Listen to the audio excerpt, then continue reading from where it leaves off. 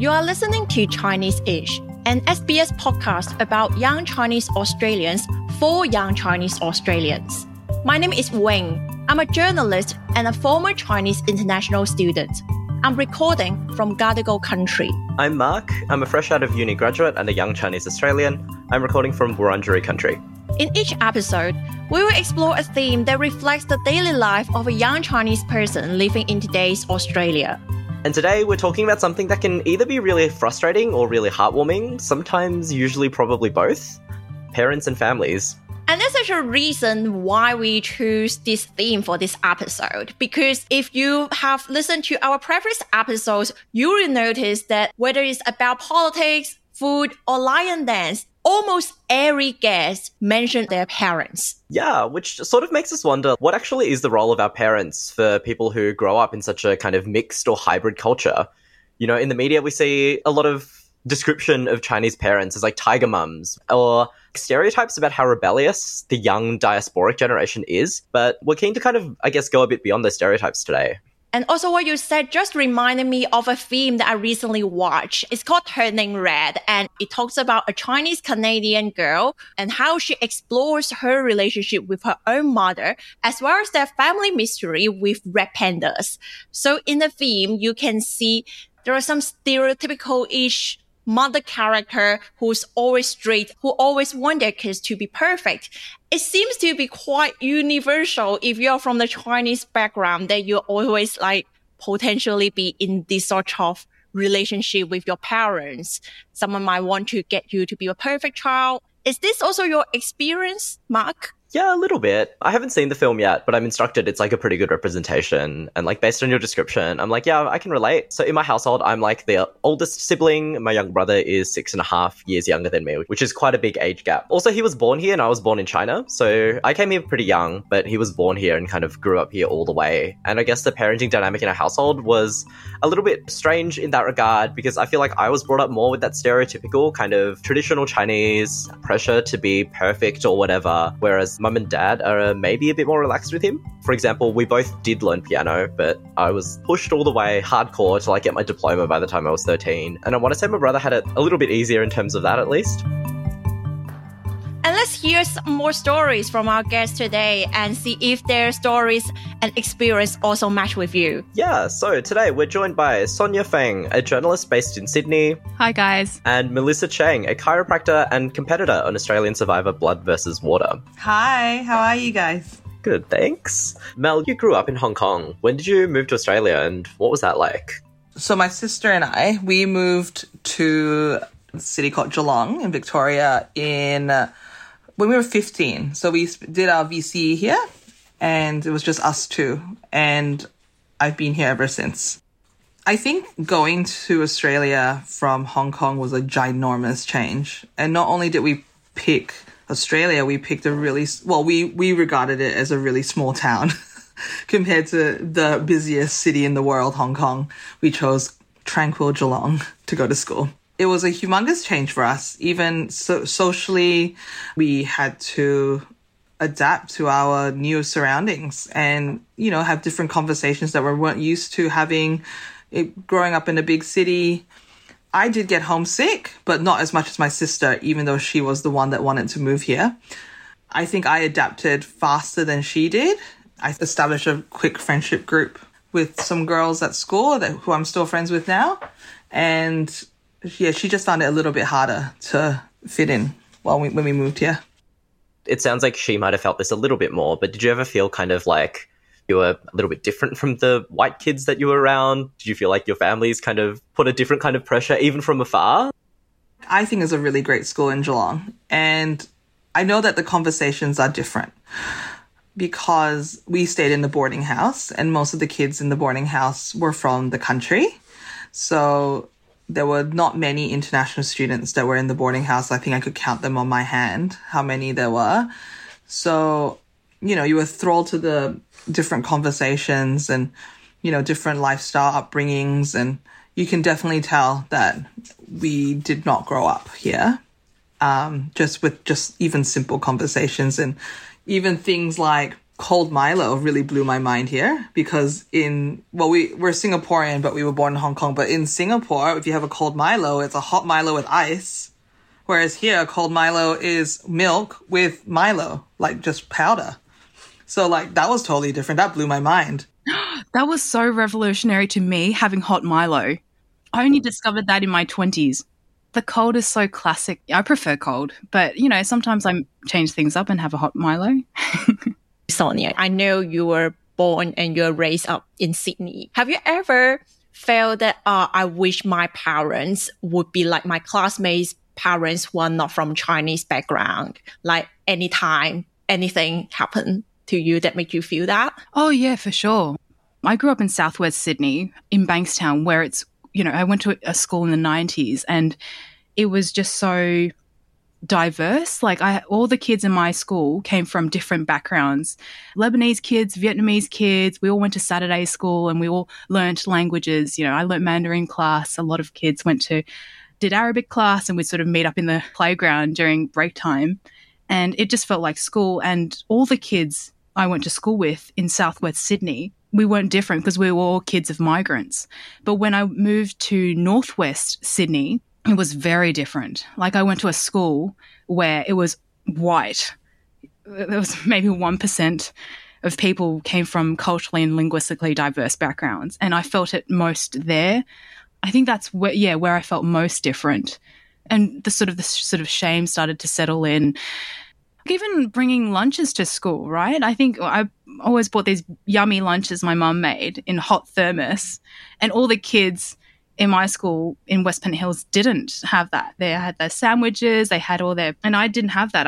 I would have traditionally Chinese food. And so I felt really quite different. And I always wished I had what they had, which is just ridiculous because to me now, I think that food is so much better.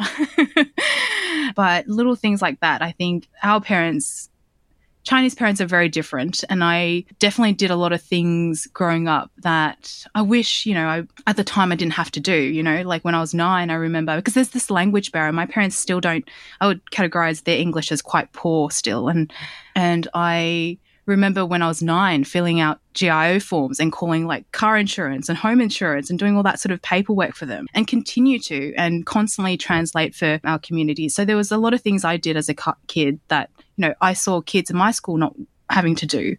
I guess the expectations of going to tutoring, things like that. And so, other kids didn't have to do. So I guess, yeah. How did your relationship with your parents change from childhood through young adulthood? I guess like Mark and I, we are both in our early 20s, but at least for me, there have been a few new expectations. Like, for example, my parents would be like, you better to have a good job, have a stable job. And now you should start to earn money for yourself. You should start thinking about saving for houses. You don't need to like date someone, but yeah, just be cautious because this is going to be your future. This kind of new expectation. What is the case for you? I think growing up, my family, especially my mom and my dad, they were, they gave us the best education that they can. And they give us a lot of opportunity to play sport and play music and be an all-rounded type of kid.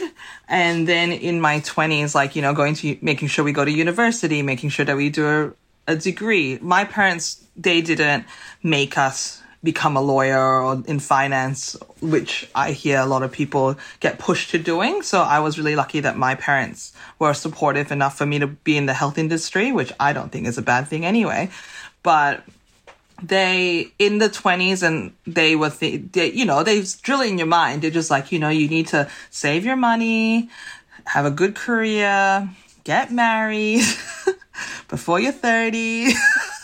Which I failed at. But then, they just want the best for you at the end of the day. But I think there's more expectation being Asian and growing up in Asia, having this expectation of doing your best. And I think even there's competitiveness between my family and, my aunties and uncles. They like to compare, and my kid's better than yours or something, but kind of not really, but that kind of boasting kind of thing.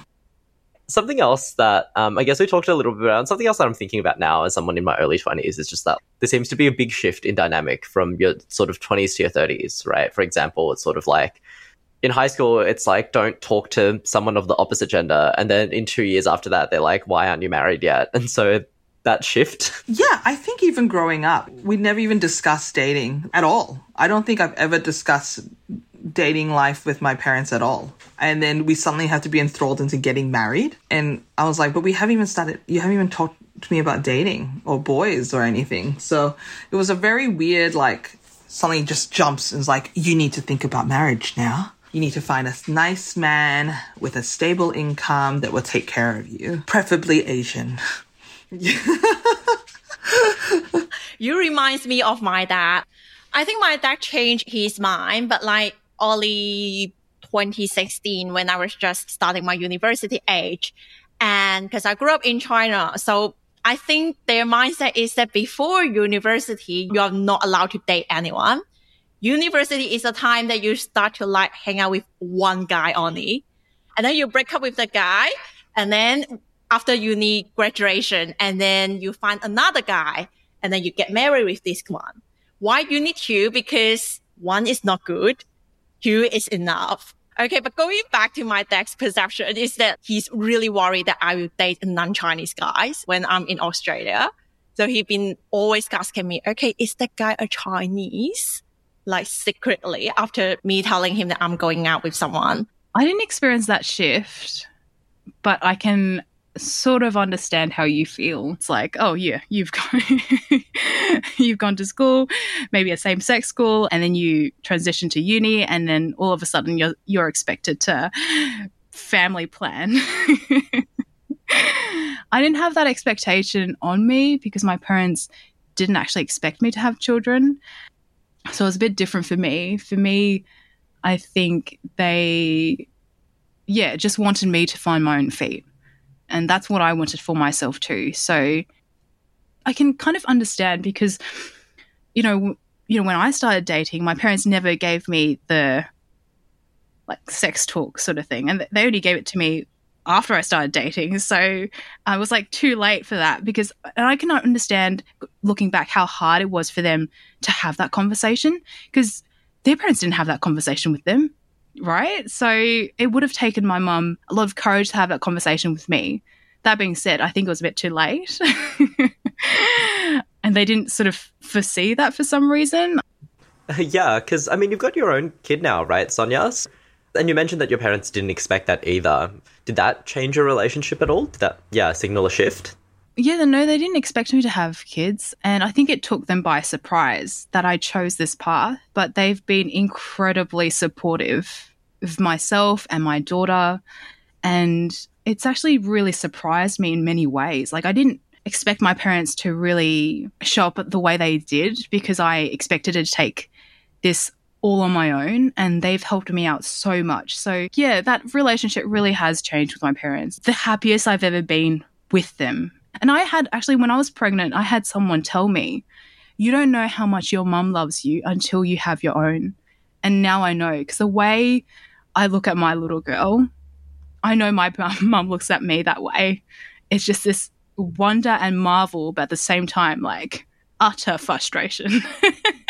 What is it like that you're having your parents participating in your own parenting? Parenting with your parents, I don't know if it's for everyone because it is frustrating. Like I see so many bad habits from my parents that I just want to improve on for my daughter so she doesn't act out that way. Because my parents, like Chinese parents, they're their way or the highway, right? And so whenever that doesn't work out, they get quite either aggressive, sulky, yelling. I don't want to imbue those habits to my daughter. I want her to be resilient, right? So it's frustrating that my parents will say things like threatening her, but it sounds odd to many people, but to me it's normalized because my parents used to say it to me. They used to, and it's effective, by the way. It's an effective parenting strategy short term, but I don't think it's good for the long term. Like my parents would say to my daughter, if you don't eat your rice or your meal, we won't love you. What sort of message does that send? But my parents have been saying that for 30 odd years. They said it to me growing up. So it was very normalized to me. It's frustrating because I see them as just bad habits, and I call them bad habits to my parents.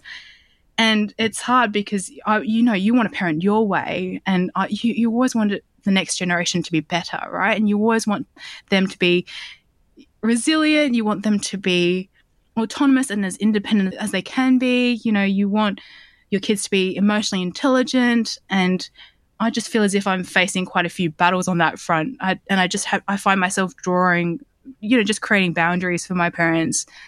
And it's not to pull away from that, because the way I see my parents and my daughter engage with each other, just the love I see my daughter for her grandparents and the love my parents have for my daughter, truly those memories will last me a lifetime. It's just so joyous. It is frustrating, but at the same time, the way I lean into my parents for support, they really, still to this day, put me ahead of their own needs. And that's what parents do, right? They put their kids' needs ahead of their own. And my parents continue to do that for me. As frustrated as I am with them, I know they're just as frustrated with me.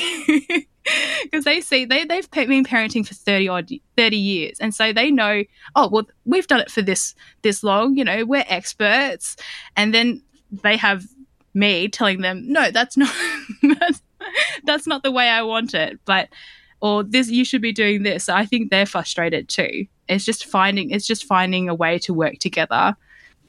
In that case, what kind of parents do you want to be? Do you want to be a more Chinese parents or like a more Australian parents? Or is there such a style of like Chinese Australian parents? If it is, what do you think it is? I don't know what it is. I don't know what I'm doing. I'm just trying to figure out as I go along. But I think I truly think a bit of both, because I do want my daughter to be autonomous. I don't want to make her decisions because I don't have to live her consequences. She does. So I want to teach her and respect her autonomy. But at the same time, I really appreciate how, my parents have taught me familial piety. Like, I don't think a lot of Australian families really value that. I really respect my elders and I hope to take care of them as they age. And so that's something I really want to imbue into my daughter's outlook. So there's a bit of both, there's good and bad with any parenting style, or I don't know if there's styles, it's just people do what they do, and different cultural influence, of course. But I think a bit of everything, and just trying to arm your child the best they can to sort of navigate life, really. Do you have any siblings though, Sonia? What kind of relationship do you have with them? I do have a sibling. I have a younger sister. She's 14 months younger than I am. And we have an interesting dynamic. She's always been stronger than I in many ways, frankly. Like, she's just a powerhouse. She's ambitious. She's persevering. She's really incredible in that sense. Like, I'm really proud of her.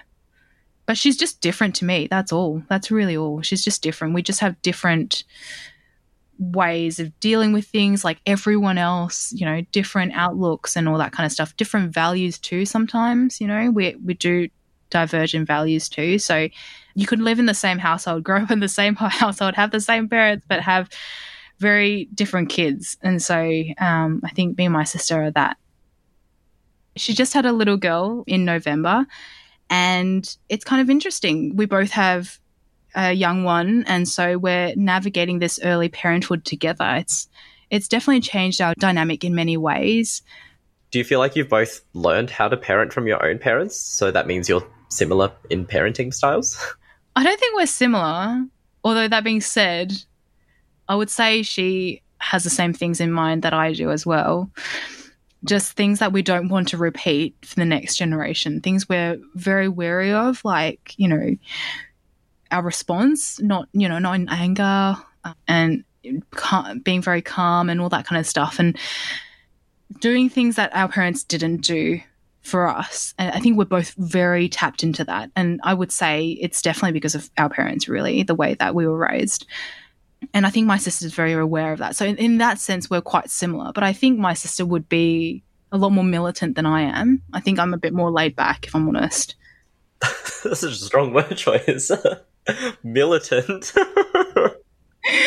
parents are like, they, put their kids this time, this time they eat, this time they sleep. And my sister was very much like that. When I remember with her newborn, she, even if the baby cried, she wouldn't feed the baby because it was like fed this time. Whereas I was feeding on demand whenever because we both breastfed our kids. And so my little one, I just fed on demand every time she cried for me because I knew she needed, me. So, and my sister knows that too. But I think, yeah, it's just that's the reason why I said militant. What was it like competing with your sister on Survivor, Mel? I mean, that must have been a really cool experience. What kind of relationship did you have leading up to it? And, did it change your relationship to compete together? For us growing up, my sister and I were really, really close. We obviously have a bond that only a few people know about, being twins. And I'm sure people out there who are multiples can understand that it's not just a sibling relationship, but, we did share DNA. We are the same, eggs split into half. So we have this bond that no one can explain. Sometimes we don't even have to think. We haven't lived in the same city since 2009. So she moved to Sydney when I was still doing university in Melbourne. And then after that, we've never lived in the same city. And that was really weird. Obviously, being overseas, you don't talk as much, but we still had that connection together. And when she finally moved to Sydney to be with her now husband last year, I went to visit her, and she going on the show with her has been amazing for both of us to just kind of bring us back together, and being in the same place at the same time. I will forever thank my Survivor family for that. For getting us back in the same place, especially with our father passing away very just before the show started, for us to be in the same place. But we didn't actually play together very long. We only played together for 3 days because we were on separate tribes before that. But to actually see her across the mat, knowing that she's okay, and sharing this experience with 22 other people out there with my sister, I mean, we've got stories that we will cherish forever that we can only know about. So I'm very sorry to hear that your father passed. Tell us a bit more about him. What was he like? My father, I think he was a really busy man. I remember growing up and he was just at the office constantly, but looking back at it, it was just to give us a better life, to work his butt off and to make sure that we had a roof over our head and food to eat, and going to a really good school and giving us opportunities to travel and to play sport and play instruments. And I think that he was a tough nut too, but he also had a softer side. My sister and I, we had holidays with him. We love soccer. We call it football, but I know here they call it soccer a lot. So we would go to every World Cup together since Japan and Korea in 2002. And it was just my father, my sister, and I. We used to call it OK Holidays. And we used to just go to these games, watch the football, and then, anything that we wanted to do, he would say yes. So in Japan, we said, can we have pizza? And pizza's really expensive in Japan back then. I don't know about now. And then he was like, okay. So we used to call it the OK Holiday. Can we go to Universal Studios in the rain? Okay. Then we carry on that tradition to Germany. And then I think my sister went to South Africa with them, and then Russia and Brazil, and then Qatar this year. Hopefully my sister is talking about. So hopefully we make it over there just to carry on the tradition without him. But he was a venture guy, and he made sure that we saw the world, because it was the most important thing for us, is to experience different cultures and making sure that we experience life in that way that can impact us as well. So he said travel is always the most important thing. Yeah, those sound like really special memories. And wow, what an important legacy he left in your life. I'm really glad you get to honor him like that. What about your mum? What's she kind of like? Is she different, similar? My mother, she is like the definition of tiger mom. It's like nothing is ever good enough. So I'm sure everyone can relate.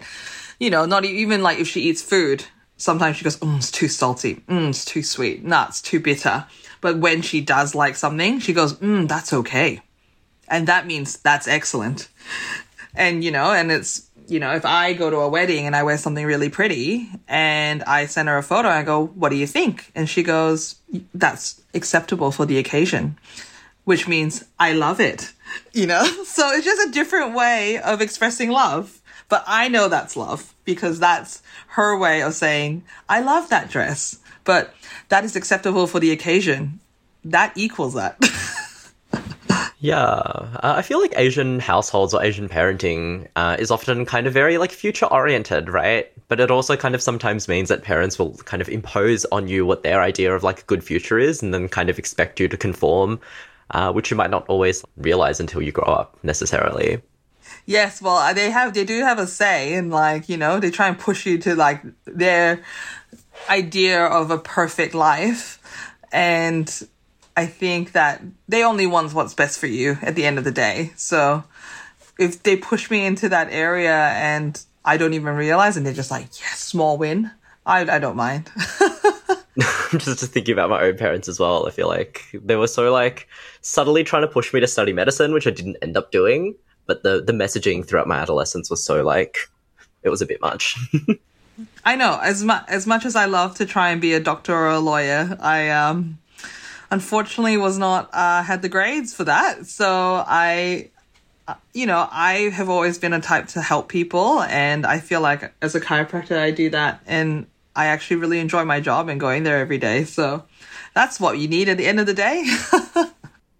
Like when I'm making this episode, I do start rethinking about my relationship with my parents recently. I do find that, okay, to some extent, I do become less, I'm not contacting them as frequently as I was when I was like a teenager or even just a couple of years ago, because I started working. I started to focus a lot on myself, which is a good thing. But also like I realized I am not spending time on making calls with my parents. And also like I start to feel like I want to have my autonomy. I want to have my autonomy in a sense that like, now I'm at the age that even if you are saying that you should go home earlier, I'm not going to listen to you. Like I'm just going to a pub and club and I stay up there for a whole night. I still love them and I still go to them for advice, but it seems just like I care more about myself at this age. Wing, do your own thing. That's my advice. Do your own thing. I think I was the same in my early 20s. I was just so focused on myself because you're really trying to find your feet, right? You really are at that age, and you should be. You should be allowed that. So you are now in your early 30s. And compared to when you were early 20s, like me and Mark, what was your view on of your parents at that time, and has it changed now you enter 30s? I remember when I was young, I was really quite submissive and timid and shy, and then like grew up and became my own person, found my feet, found my voice, and was quite, some would say rebellious, but I would say I was just trying to know myself and experiment and take on new ideas and challenge myself and all those kind of things that you sort of do in your late teens, early 20s. And then now I'm 30 and it really has, that relationship with my parents has really changed. Feel a deep love for my parents because I understand them more as parents because I'm a parent myself now and I understand the sacrifice. When, growing up, they rattle on and on about sacrifice and hardship. Like they've been nagging at my ear for 30 odd years about this.